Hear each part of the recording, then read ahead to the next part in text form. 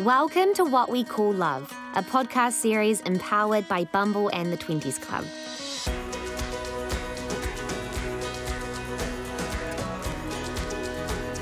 I'm Madeline Walker, and today we are talking about female pleasure. Okay, well, we're actually talking about the absence of it. I don't know about you, but for me it feels like, despite all the progress we've made when it comes to gender equality, breaking the glass ceiling, industries finally closing the gender pay gap, corporations giving us a seat at the table, and government bodies allowing us to occupy corridors of power.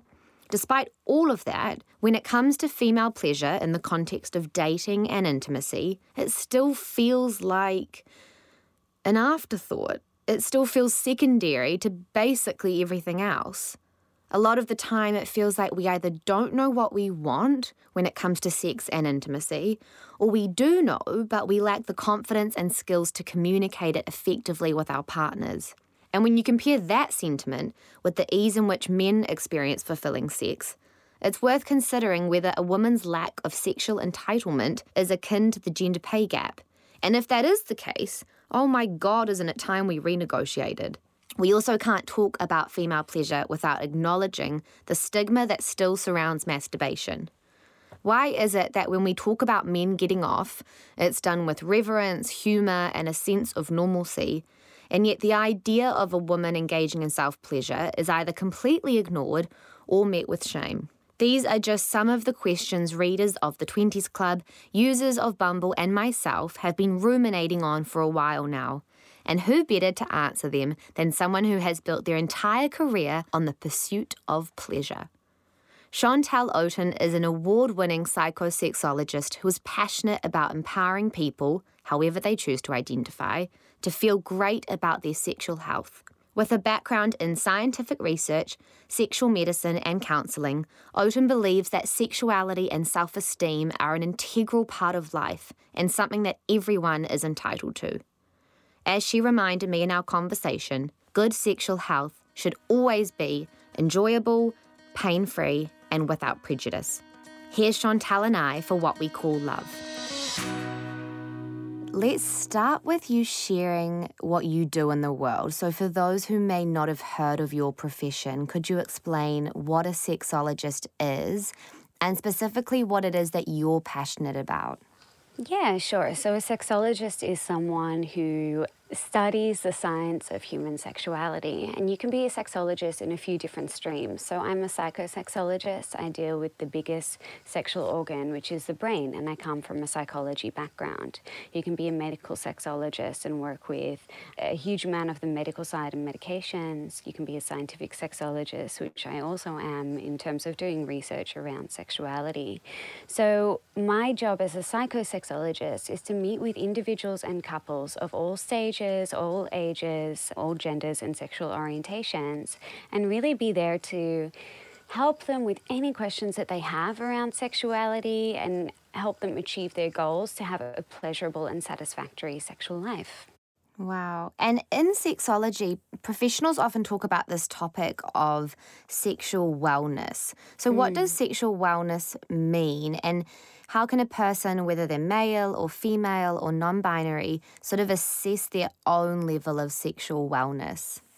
I think sexual wellness really means that you're having a pleasurable and satisfactory sexual life without pain, without any concerns from a medical point of view, but also if you do have any problems with pain or with your biological responses to sexuality, that you can still find satisfaction and pleasure around that. Of course, people with different abilities will have sex in different ways. People on different medications will be affected. That doesn't mean it's the end of your sexual life.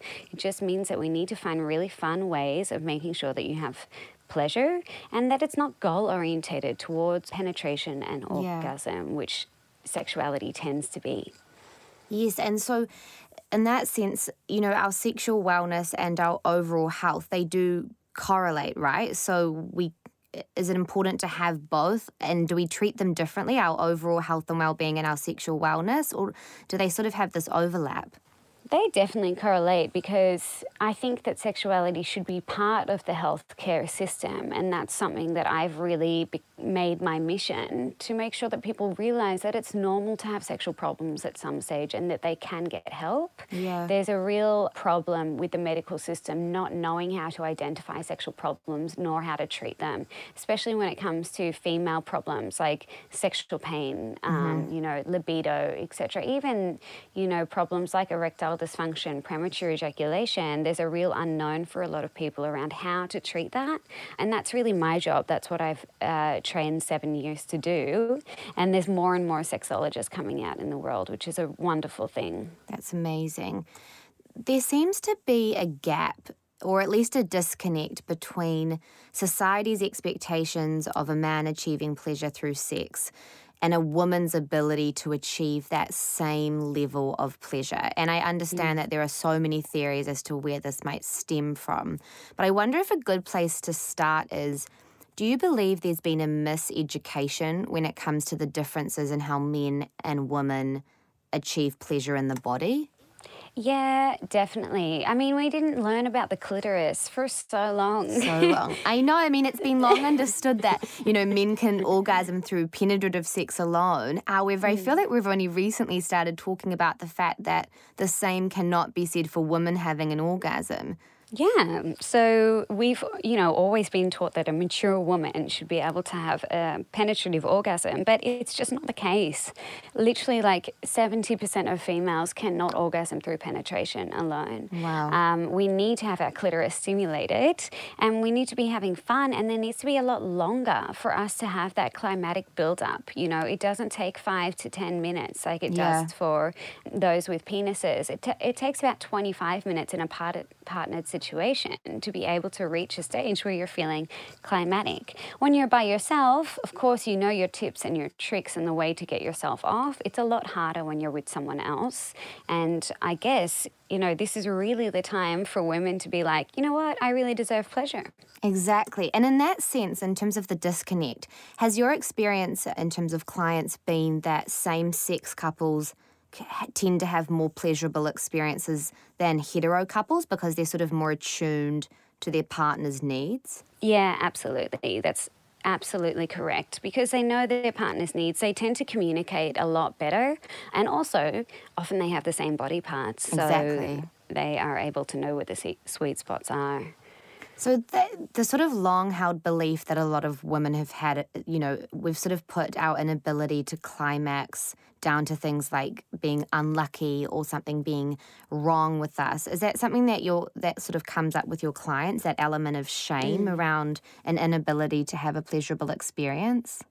Yeah, definitely. I think that because we learn a lot from pornography and from media, and we have a Disney point of view around sexuality rather than a well-educated point of view, we start to think that we should be, screaming with pleasure and that we should be having multiple orgasms and it should be within 3 minutes, which is just not the case. And a lot of women come in and go, you know what, I don't work and I can't have an orgasm and I'm broken. And also there's a lot of women out there who have sexual pain conditions like vaginismus, which sounds like Christmas for the vagina, but it's the opposite. It's like Halloween. It's basically where the pelvic floor is so tight that it's hard to penetrate. It's hard to get a tampon in, a finger in, let alone have a cervical screening or have a penis inside you.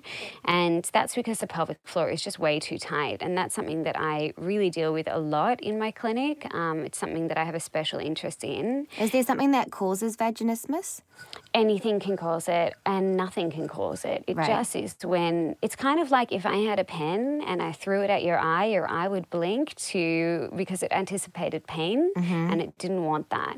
And it's the same when anything comes near the vagina. It's going, this is going to be difficult and painful because my pelvic floor is so tight that I'm just going to close up and make sure that I don't have any penetration Right. here. But a lot of the time, we try and force penetration, and that just makes the condition worse. So women can go for years and years and years with this condition, having really painful sex, being told by their GPs, you just need to have a glass of wine, you just need to have, a relaxing time, have a bath beforehand, and they're not getting their problem fixed, and they just think they're broken and they're not normal. And that sucks to me because it's such a simple fix. It's actually one of the easiest sexual concerns to treat. So what is the best way to start treating something like that? If, they've tried all the, relaxing and having a glass of wine and, having a relaxing bath. Book a session with a sexologist. That's the best way to go, and get some pelvic floor physio. Often your sexologist will be able to introduce you to someone who's very good and very well trained at vaginismus from a pelvic floor physio point of view. I have a physio that works for me, and we work as a team together, and it's just amazing. And if anyone has any questions in New Zealand, of course, we do telehealth sessions, so we can just call in via Zoom or FaceTime. Amazing. Bumble prides itself on creating a safe space for its community to make meaningful connections. The private detector feature within the app prevents the sharing of unsolicited photos, you know what I'm talking about, by automatically blurring an image that might be offensive and then alerting the recipient. From there, the user can decide whether to view the image or report it.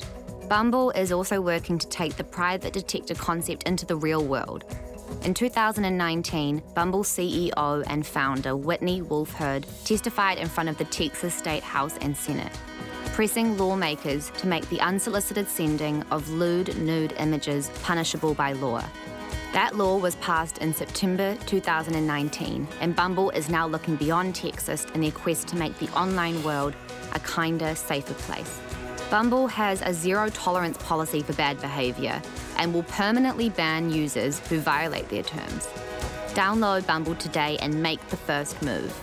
One app, 3 modes, 1 mission. So another theory as to why pleasure remains this elusive concept is that people believe our generation has become disconnected from sex through the rise of things like hookup culture, access to digital porn, as you mentioned, and even things like just our obsession with Netflix and how that sort of has replaced sex for a lot of couples. Do you agree with any of that? And what sort of worries you about those trends? I definitely agree that we are not prioritizing sex as much as we could. I think that people have the wrong idea around when sex should happen. Right. Maybe they're thinking sex should be at, 11 p.m. at night when we go to bed. But to me, that's like the worst time to have sex because you're so exhausted. There's a lot going on in the world too. We're trying to cram a lot into our days. So I'm really a big believer in having sex before Netflix. Yeah. I'm really a big believer in having sensual massages with maybe a happy ending and just breaking down what sex actually is. So moving away from this notion that it is about penetration and orgasm, because that's where the disconnect is coming in. We think it's just this huge job to be undertaken, whereas it doesn't have to be like that. Oral sex is still sex. Having a make-out session is still sexual activity. We don't have to put sex into such a rigid view and such a box of what it is. I would rather people break down that menu into little bite-sized pieces and have little bits of eroticism every day. Yes. And the topic of, porn sort of gets a bad rap in terms of its impact on us. But I've always wondered this. Is there such a thing as good porn, or is all porn detrimental to a person's sort of perception and expectations around sex? No, there is ethical porn, and there is porn that is made by female directors, female producers, and it's out there. It's good. It's, consensual activity, and it's focusing on female pleasure. Because it's such a male-dominated field, we recognise that in the past few years, there are a few people coming out there and going, you know what, we need to find pornography that's both ethical and that appeals to women's desires. And so in terms of the sort of, I don't know, expectations or perceptions that someone might get from pornography and how that can sort of flow on into the expectations they have around their own sex life, is your experience that it's not always a detrimental thing? Like it can be, I don't know, inspiring or sort of invigorating or helpful for couples suffering from low libido? Yeah, absolutely. I think it can, tap into the brain, which is where we need to get that sexual arousal. It can give people the right idea. It gives you a place to masturbate. It taps into the imagination, the eroticism. And if we don't have our imagination, then we're going to have problems with our desire and with our sexual lives. So for women who know what they want during sex, but maybe lack the tools or the confidence to communicate these desires to their partner, which is something that my girlfriends and I have spoken a lot about, what advice would you give in terms of how it's best to communicate with your partner, whether that's a man or a woman? I think it's a really good idea to first do some work by yourself. Right. If you know how to touch your own body, then wonderful, you might be able to direct your partner. If you don't know how to touch your own body, then that's something that, you should really explore a little bit. There's great websites like omgyes.com that teach you how to masturbate and that teach you new things to do with penetrative intercourse as well. And then I think just getting a piece of paper and writing down things that turn you on, that accelerate you towards a sexual interaction, something like you feeling really good, you having a fake tan on, you know, your partner being really nice to you, you having a great relationship, lots of energy. And then on the other side of that piece of paper, write down things that put the brakes on and that really don't make you go forward, that make you stand still. Maybe that's that you've got too much work on. Maybe that's your partner's being a bit grumpy. Maybe that you're in isolation and you can't reach your partner. Try and work out how many turn-ons you have and how many turn-offs you have, and try and turn off the offs and turn on the ons. That's such good advice. And in terms of things that women may want specifically during sex, is it best to have those sorts of conversations before sex or during sex?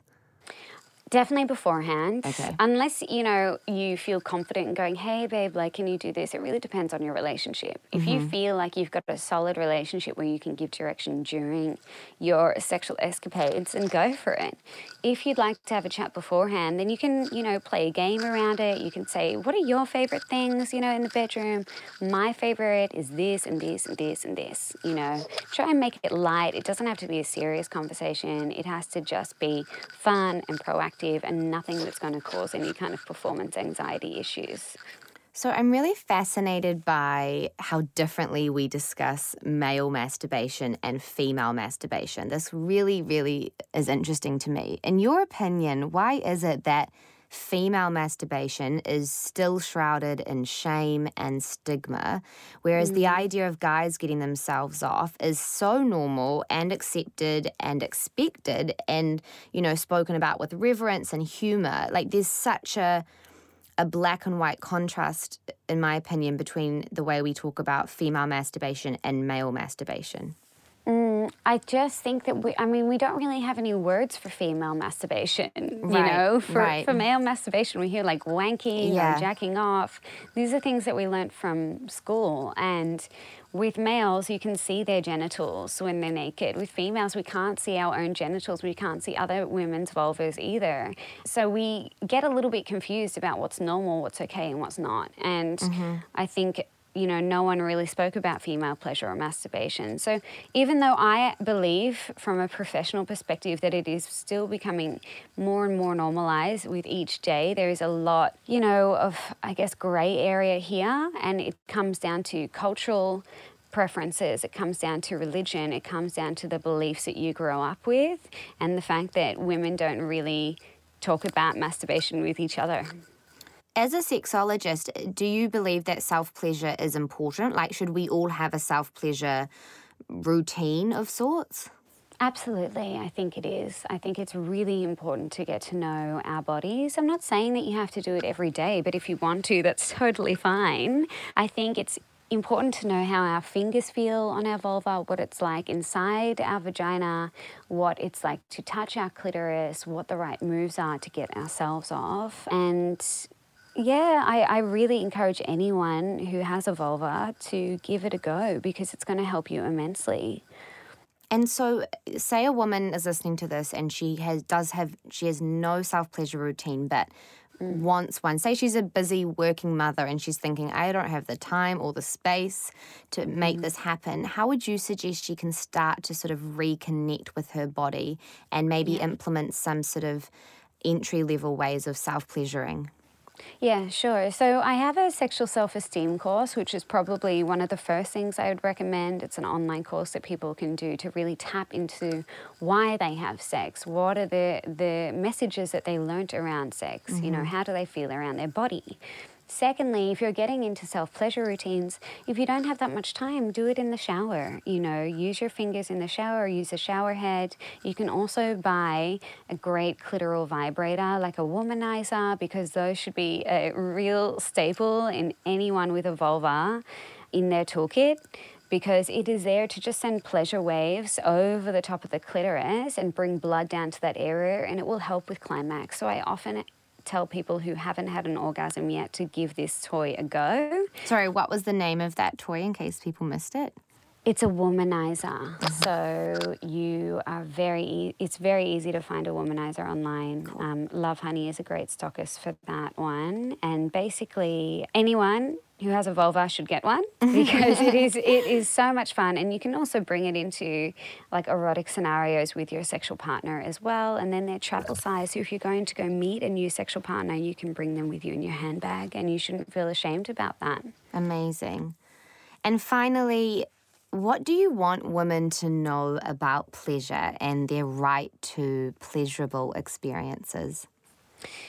That they have the right to have pleasurable sexual experiences, and that there's no normal. If you're into something, if you're a bit worried that no one else is into it, if it's a bit taboo, then don't worry about it, because you're not the only one out there that will have that kind of fantasy. Yeah. You know, there is absolutely nothing wrong with dreaming big when it comes to sexuality and being a bit dirty. You can put on a different alter ego in the bedroom that you don't have out in the real world. That is the beauty of our sexual lives. We can be whoever we want to be. Chantal, thank you so much. And for people who want to say they're either Australian-based and want to work with you or living in New Zealand, what's the best way for them to sort of connect with you through social media and things like that? Sure. So my website is www.chantelleotten.com, ChantelleOtten.com. So if you want an appointment or if you want to reach out or get in contact, you can do it through there. And if you want to follow me on social media, it's just Chantel_Otten_sexologist, which I'm sure will be in the show notes as well. Yes. And we will, hopefully I'll be able to inspire you a little bit to expand on your sexual life and to feel really confident in yourself. Absolutely. I'm so excited for Kiwi women to hear this, and I think we're going to have to get you back for some sort of Q&A for all the questions that are going to arise after this episode goes live. Absolutely. Well, I'm excited to come back and to answer everyone's questions. Thanks for having me. Thank you so much.